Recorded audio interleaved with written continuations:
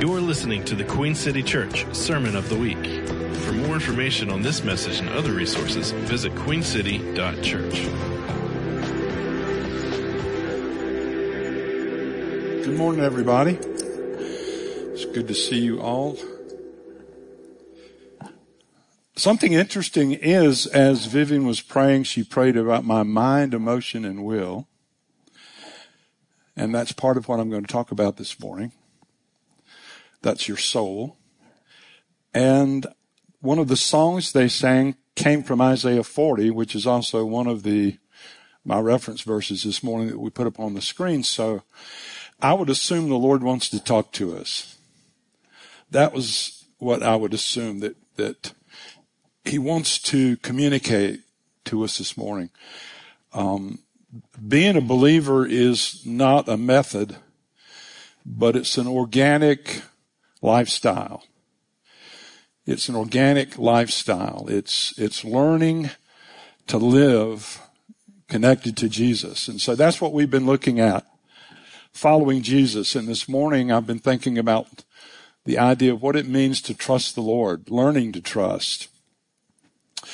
We've been focusing on spiritual formation really for the better part of this year.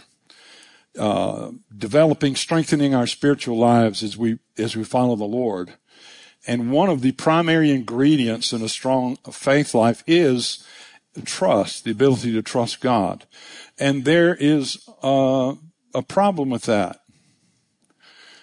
We don't come out of the womb trusting God. It's really something we learn. It's a learned experience. So I want us to consider a piece of wisdom, a foundational piece of wisdom from the book of Proverbs this morning as we start out. And it's Proverbs 3, 5, and 6. And we'll probably end with this proverb today as well. But it says, trust in the Lord. You want to read this with me? It's powerful. Trust in the Lord with all your heart and lean not on your own understanding. In all your ways acknowledge Him, and He shall direct your path. I actually have a note here. I wrote, trusting God is without a doubt essential. And then I started laughing at myself. Trusting God is without a doubt.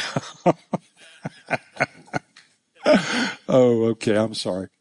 But it's essential if we're going to be successful followers of Jesus. But trusting is a bit tricky. We don't automatically trust God because trust is really something that's built or even earned.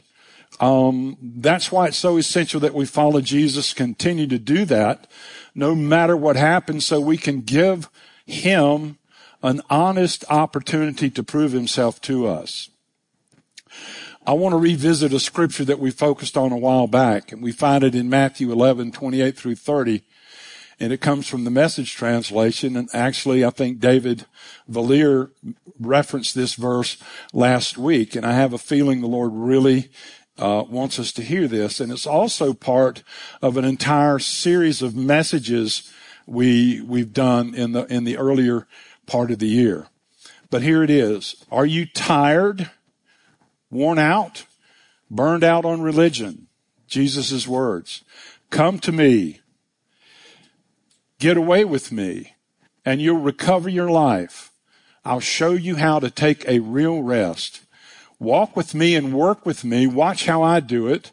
Learn the unforced rhythms of grace. And I believe that's one of the parts of this verse David emphasized last week. Was that right, David? Learn. Just say that word, learn. To learn something means you don't know it yet. Just to be so simple. But we need to pay attention to that. Learn the unforced rhythms of grace. Jesus goes on to say, I won't lay anything heavy or ill-fitting on you. Keep company with me, and you'll learn to live freely and lightly. And so Jesus makes some pretty bold promises to those who continue to follow Him. He promises that we can recover life, that he will give us rest, real heart, soul rest. If we continue on to know him intimately, we'll learn from him what he called here the unforced rhythms of grace. Jesus says, keep company with me and you'll learn to live freely and rightly. So those are amazing promises. And here's a great assumption. Who's ready for just a massive assumption? Let's assume that Jesus knows what he's talking about. Let's just assume that. If we assume that, if we're lacking in any of these areas, could it be that we have more to learn from him than we've learned so far? How many of you can take this trip with me? How many of us can agree we have more to learn from him than we've learned so far? Yes, we can learn the unforced rhythms of grace.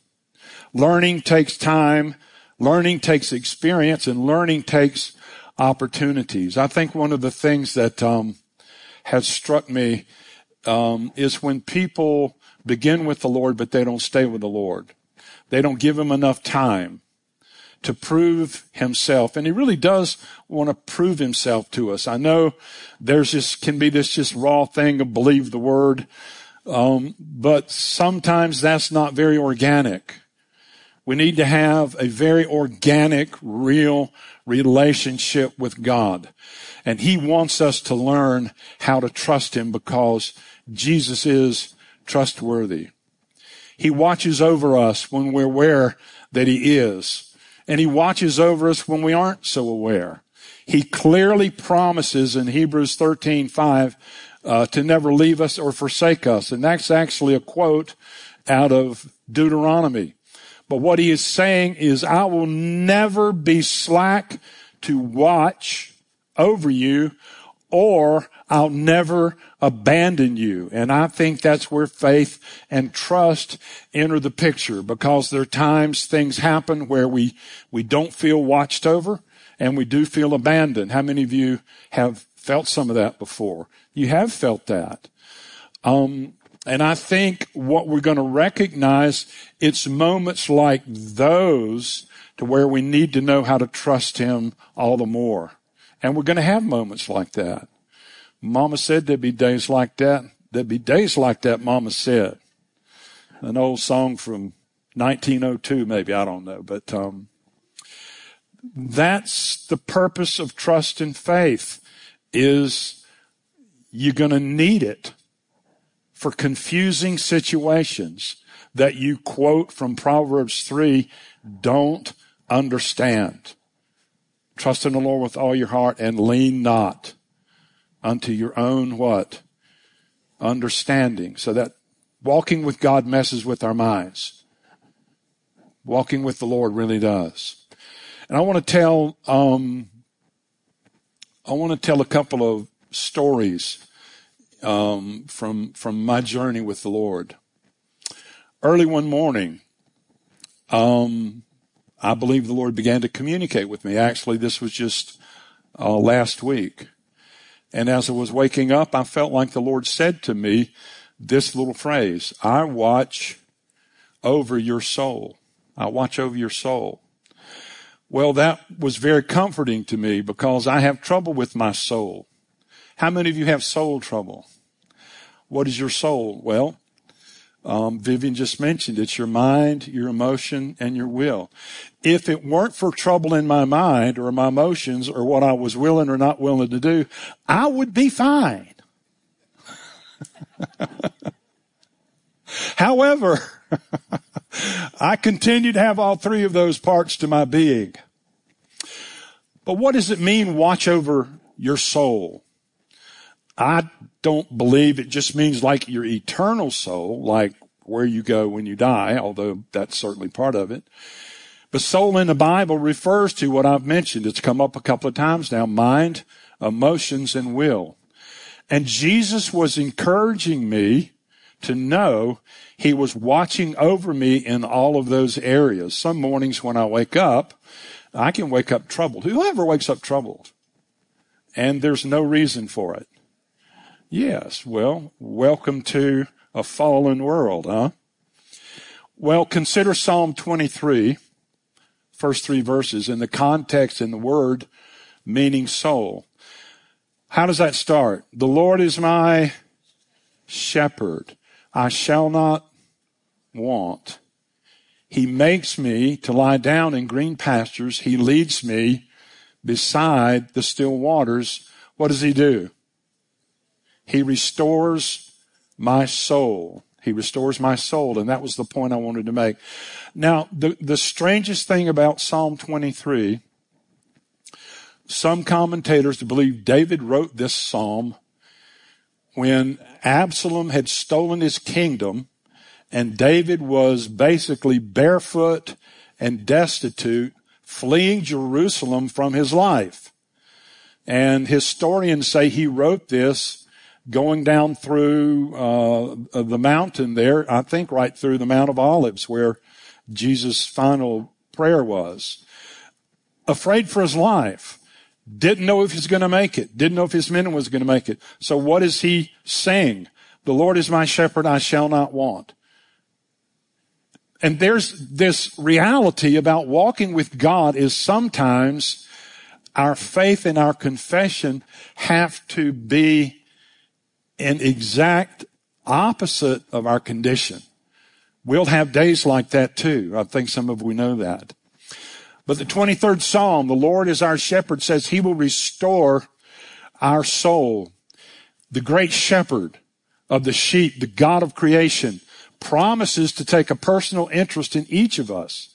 Personal interest in our minds, our emotions, and our will.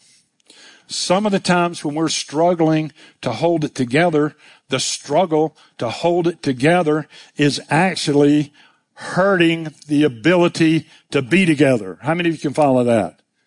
Sometimes we need to rest instead of fight. It says in the book of Hebrews, our primary work is to labor to enter into God's rest, to that place of trust, to that place where you're not earning something God freely gave you when you were born again. You're a child, you're a son, you're a daughter. You'll always be a child or a son or a daughter to the Lord. And we need to think of that. But this Psalm 23 is an encouragement and a promise from the Lord to help us in every imaginable way, as I mentioned, in our minds and our emotions and our will. He restores my soul can also be translated, he fetches back my vitality. How many of you need some vitality fetched back? Anybody in here in the I need vitality fetched back category? Why don't we say this? He fetches back my vitality. He restores my soul. I can't restore my own soul, but he can. And he says he will. And if we learn of him, that will be our experience. I was also reading Isaiah 40, verses 27 through 31. And this was actually part of the first song we sang this morning. I thought this is just a confirmation of what the Lord's saying to us. Verse 27 starts out this way. Why do you say, O Jacob, and speak, O Israel? My way is hidden from the Lord, and my just claim is passed over by my God. What would you call that? A complaint? Yeah. So Isaiah is, through the word of the Lord, addressing a complaint.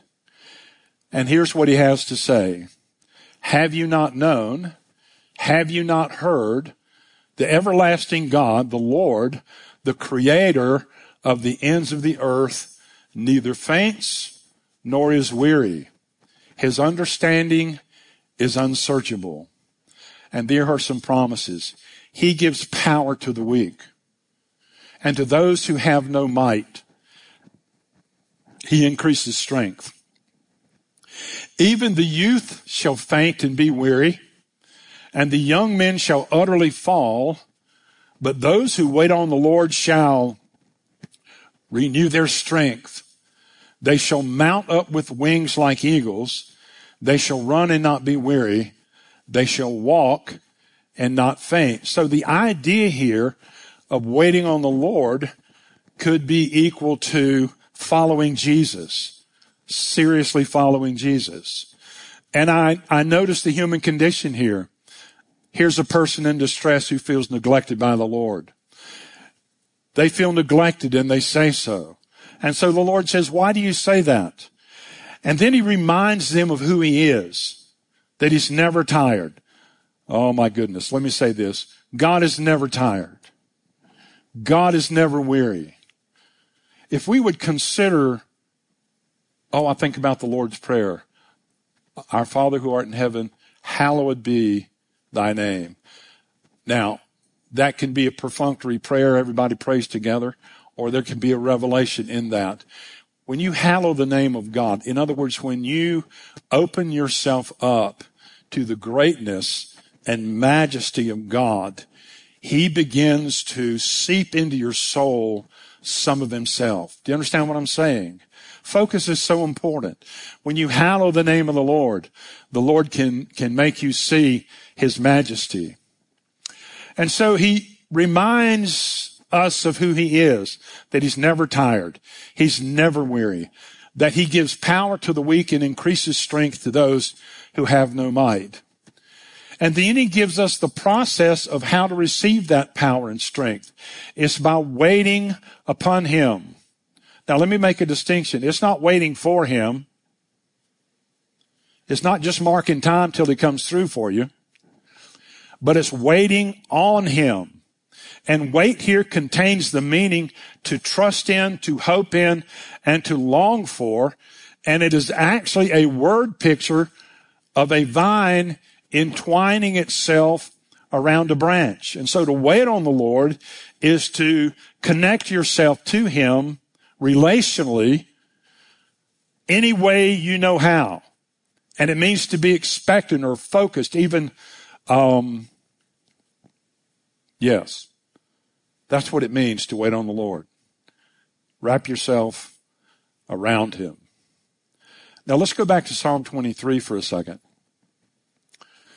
Many of us need him to fetch back our vitality, and he promises to do it if we'll cooperate with him and follow him as sheep following a shepherd. I was also thinking, and I read this recently, he leads me beside the still waters. Let me say that again. Think about this. He leads me beside the still waters. How many of you have ever looked into water so still you see your own reflection? Well, one commentator wrote, those waters in Psalm 23 are God's still waters. And when you look into God's still waters, the reflection you begin to see is him in us. We begin to see that all that he is, he gives to us. We're changed. Paul mentions something similar in 2 Corinthians in chapter 3. But we all with unveiled face, beholding as in a mirror the glory of the Lord, are being transformed into the same image from glory to glory, just as from the Lord the Spirit.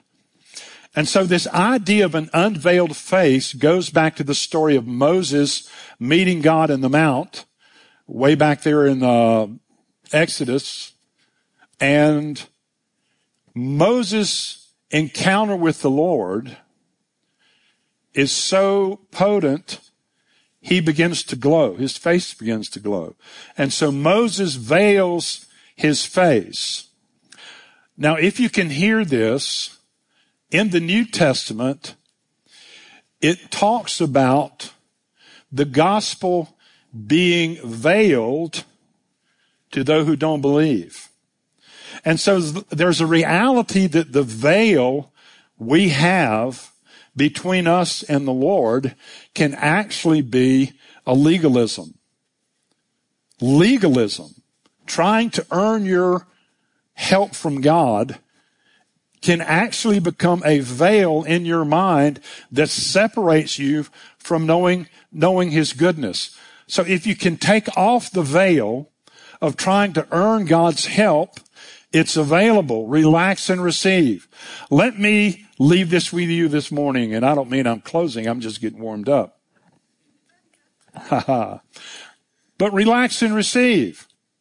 Take off the veil. Quit trying so hard. Wrap yourself up in God. We can't earn His help. He gives it freely. Now,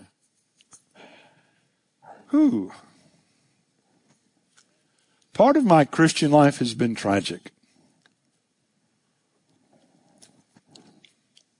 I've often wondered, Jesus says, take up my cross. That's a horrible thing for Jesus to say, because crucifixion was horrible. And yet Jesus would say to follow Him, we have to take up our cross and do that, follow Him. And I think part of the meaning of that, and I think it's probably deeper than I understand, but part of Jesus' meaning is that we're going to have problems, challenges, things that go on in our life, that the only way we can actually benefit from it, make our way through it, is embrace them. It's just all there is to it. We have to take them up. Well, I have always had trouble trusting God. And I've had some very terribly emotional, stressful places in my life. I once went through a time where my stress level was so high that I began to have panic attacks. I was a traveling salesman at the time, and I had a panic attack on the interstate. And I thought, I'm just going to park the car and call Donna, tell her to come pick me up. Anybody ever felt that way? But there were several problems. It was pre-cell phone, and I didn't have a phone, so I was just going to have to keep going. But panic attacks are terrible. They're frightening. And I began to have a series of them at one point. And so at a given point, the Lord asked me this question.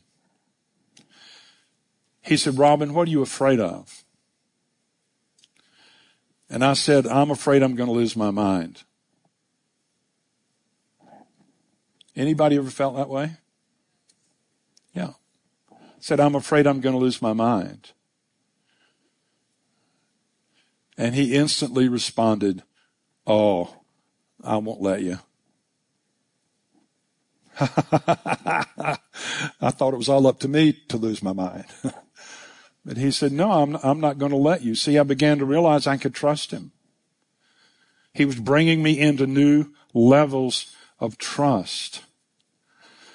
And from that moment, I began to trust him more, and it relieved a lot of my anxiety as I began to see how much the Lord really cared about me. I want to talk about this idea of the Lord being our keeper. The Lord is my keeper. Let's say that together. The Lord is my keeper. I discovered over the years that I have a keeper. See, my keeper was telling me he was going to keep me. He wasn't going to let me lose my mind. It sort of makes me laugh to think of that, because animals in the zoo have keepers. Animals in the zoo have keepers. Well, I have a keeper too. And the truth is, there's a certain idea that he keeps us in a cage. He does keep things from us. And sometimes, although we don't like it, he keeps us from some things we want. But the Lord is my keeper. I have a keeper. You have a keeper. We all have a keeper, and his name is Jesus. And Psalm 23 told us that we have a shepherd, but Psalm 121 tells us we also have a keeper. And our keeper is a shepherd. And that shepherd is the God of the universe. So I want us to look at Psalm 121. And over the years, this psalm has become one of my favorites and maybe one of the most important psalms, and for reasons I can't get into this morning. But I want to read this psalm, verse 1. I will lift up my eyes to the hills, from whence comes my help. My help comes from the Lord, who made heaven and earth. He will not allow your foot to be moved, but he who keeps you will not slumber. Verse 4. Behold, he who keeps Israel shall neither slumber nor sleep. The Lord is your keeper. Third time he mentioned it. The Lord is your shade at your right hand. The sun shall not strike you by day, nor the moon by night. The Lord shall preserve you from all evil. That word preserve is the exact same word for keep. That would be the fourth time that word shows up in Psalm 121. The Lord shall keep you from all evil. He shall preserve your soul. There it is again. He shall keep your soul. Psalm 23, he'll restore it. Psalm 121, he'll preserve it. And this is rehearsed over and over and over in the Bible because we need to be reminded. He'll keep you. He'll preserve you. And again in verse 8, the Lord shall preserve your going out and your coming in from this time forth, even forevermore. Psalm 121:5, the Lord is your keeper. I have a keeper. Let me tell you about my keeper. My keeper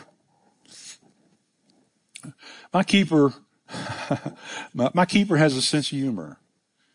Does your keeper have a sense of humor?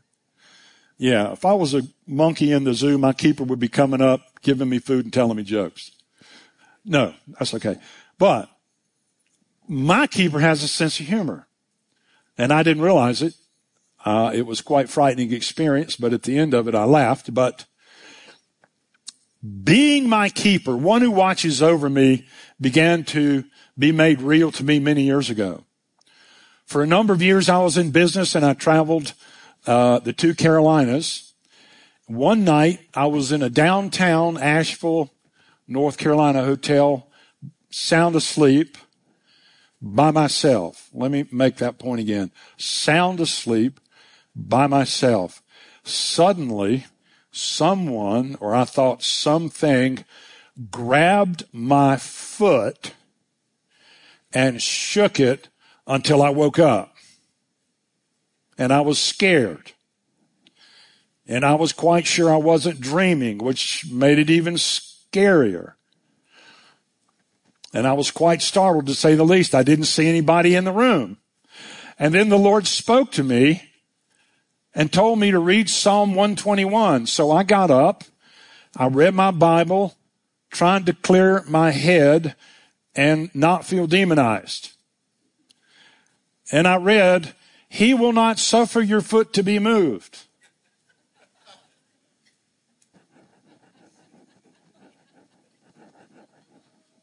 What? He that keeps you will not sleep. Behold, he who keeps Israel shall neither slumber nor sleep. Oh my. All of this reinforces the idea of the Lord strengthening and enabling us to become strong internally, because he says he will keep us. He will keep our soul. As we learn to trust Jesus, he's going to strengthen our minds, stabilize our emotions, fortify our wills to live and do the things we should. But the Lord initiated this unusual prophetic kind of experience to encourage me again to trust him more and more. He woke me up to remind me that he never sleeps. And he did it in a way where he shook my foot and then gave me a verse that he will never suffer my foot to be moved. If that's not pretty funny, I don't know. But I love a God like that. But it make you nervous. That is, makes you a little nervous sometimes. But I'm all for supernatural experiences when the Lord's in them. How about you? Come on. Now, I think I've mentioned, and I'm sure I've mentioned this next story. During those times I worked as a salesman, I would spend hours in the car, and I would listen to Bible teachers on the radio as I drove. How many of you used to listen to Christian? They got bad. I don't do it anymore. I don't like them that much, but I didn't say that. That was somebody else. But one morning I was listening to J. Vernon McGee. Anybody ever heard of J. Vernon McGee? He was sort of a country talking character. But anyway, I was listening to old J. Vernon. He was having at it. And as I was listening to him, I was on Independence Boulevard, and I drove up behind this, some kind of a dirty transfer kind of truck, and I noticed on the back of the truck, as I was sitting there looking at it, someone had written with their finger, test, on one of those pull-down doors. So it was test. So I was looking at that word test, and I had this inner sense that the Lord was speaking to me, which is not a thing you want him to be saying to you. I knew a test was imminent, and the Lord was alerting me so I could pass it. Now, as I was looking at that word and having that thought, good old J. Vernon McGee quoted Isaiah 46, 1 through 4, and then followed it with some commentary. So this is what Isaiah 46, 1 through 4 says. Baal, that's an idol, bows down. Nebo, that's an idol, stoops. Their idols were on the beast and on the cattle. Now, this is really vital scripture. Everybody tracking with me so far here? Of course not. Your carriages were heavily loaded, a burden to the weary beast. They stoop, they bow down together. They could not deliver the burden, but have themselves gone into captivity. So Isaiah is giving a picture here of what happens to people who worship idols. Then he says, listen to me, O house of Jacob, and all the remnant of the house of Israel who have been upheld by me from birth, who have been carried from the womb. Even to your old age, I am he. And even to gray hairs, anybody got some of those? I will carry you. I have made, and I will bear, even I will carry and will deliver you. So then, say good old J. Vernon. Then, good old J. Vernon said, many people try to carry and support God. The heathen carry their idols and are greatly burdened by them, just as the prophet Isaiah reports. But the true God wants to carry us. Let me say that. Anybody excited about that? But the true God wants to carry us even to our old age, to our gray hairs. Yes, he wants to carry us. Will we let him? And then J. Vernon said, this is the test. And I thought, oh, the test is to trust. The test is, say that with me. The test is to trust. Labor to rest. And then we had a test. I've mentioned this before, but when Donna was pregnant with our fourth child, her water broke in the middle of the night. And that was in the 3rd month, and normally you would lose that child. And she expected from the natural that she was about to lose the child. But we remembered about the test coming, and the word the Lord gave us from Isaiah 46 to help us there. So we gave the situation to the Lord. We called the doctor in the morning who wanted to see her right away. And when he examined her, there was some evidence that some amniotic fluid had been released, but her measurements still seemed to be the right way. So then later on that month, the Lord spoke to me about the business I was in, and I wrote this down. I've actually got this written down somewhere. And at the end of what he said, he then said this, and as you rest and trust in me, so shall your child be born without a hitch. Well, Katie was born. She came full term. And I thought about that Isaiah passage many times. I will carry and I will bear. And God did both. The Lord miraculously enabled Donna to carry the child full term. God had intervened. Now, here's the problem. There are times things don't go that way.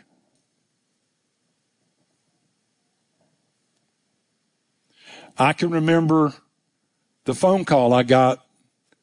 I was 30 years old. I got a phone call early in the morning, and here was the message on the end of the line. Your father's had a heart attack. He's on the way to the hospital. Doesn't look good. And I prayed, and he died.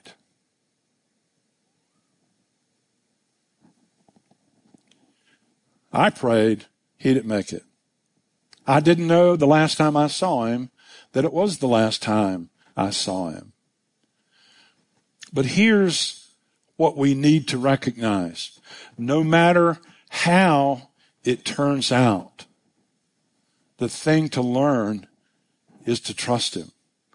Hosea 6:3 says, then shall we know if we follow on to know the Lord. His going forth is prepared as the morning, and he shall come to us as the rain, as the latter and the former rain unto the earth. One of the problems, actually, when my dad died, my heart started hurting. I started having chest pains. And I had unreconciled issues with it. There were things I wanted to talk to my dad about I didn't get to talk to him about. I remember one time I was up in the mountains preaching. I never told anybody that, but the Lord knew. I was up in the mountains preaching after my dad died, and the pastor's wife came to me after one of the meetings, and she said, I believe the Lord has a word for you. And I said, yes, well, what is it? He said, everything you needed to tell your dad, you told him. Everything else I told him. And see, even in the midst of heartache, even in the midst of things not working out the way we want them to work out, I believe here's what we should do. Follow Jesus. Trust in the Lord with all our hearts. Lean not into our own understanding. In all our ways, acknowledge him. And it says, he will make our path straight. He will keep us from stumbling. And I think so many of us have stumbled over the years. But here's what I believe the Lord's saying. I really love you.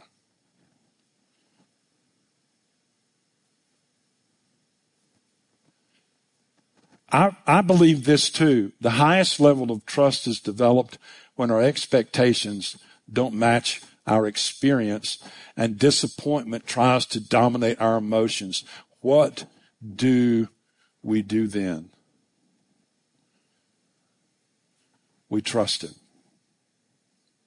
We trust him. You know, when we're all gone and we're in heaven, however that works, or when Jesus comes back, sets up his kingdom here, you know, everybody's got different ideas about that. But there's something very clear in the scripture. There is a moment in time. There's a moment in time. There's an experience where every tear has been dried up and every sorrow and every heartache has been healed.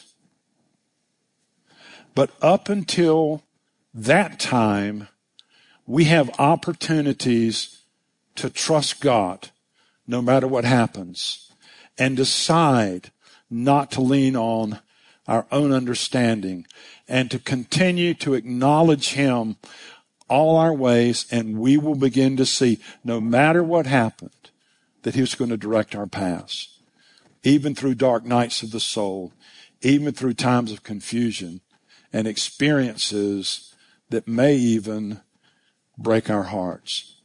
But Psalm 121 begins this way. I will lift up my eyes unto the hills, from whence comes my help. And actually, lifting up your eyes and from whence comes my help are two expressions and not one. The first one in Psalm 121 is saying this: I am going to look above the natural realm for my solutions when I can find none here. Because where does my help come from? My help comes from the Lord, who made heaven and earth. Amen. Amen. Is that okay? We good? I'll tell you what I'm going to do. I'm going to pray. Why don't we stand together? Let me pray. You know, one of the Old Testament verses says that the Lord is my trust. Let's say that together. The Lord is my trust. And so when you can't trust Him, He's going to trust Himself on your behalf until you can. That's what I believe about the grace of God. It's never too late. It's only almost working. Trust in the Lord. Let's say this together. I will trust in the Lord. I will stop leaning on my own understanding. In all my ways, I'll acknowledge You. And You shall guard my steps. You shall watch my path. You shall lead me. You shall guide me. You shall care for me. Father, in the name of Jesus, we have great victories and we have heartache, heartbreak, so-called defeats. But Lord, here we are. You're our solution. On the cross, everything that needed to happen to make things right happened. Any debt that needed to be paid, You paid. Any wall that needed to be broken down, You broke it down. Any separation that may or may not have been there, whether it was real or imaginary, You broke through. Lord Jesus, You're our answer. You're the one we live for. And we ask You this morning that You would lead us beside still waters, that You would restore our souls, that You would fetch back our vitality. We ask all of this in Jesus' name. Amen. Amen. You've been listening to the Queen City Church Sermon of the Week. For more information on this message and other resources, visit queencity.church.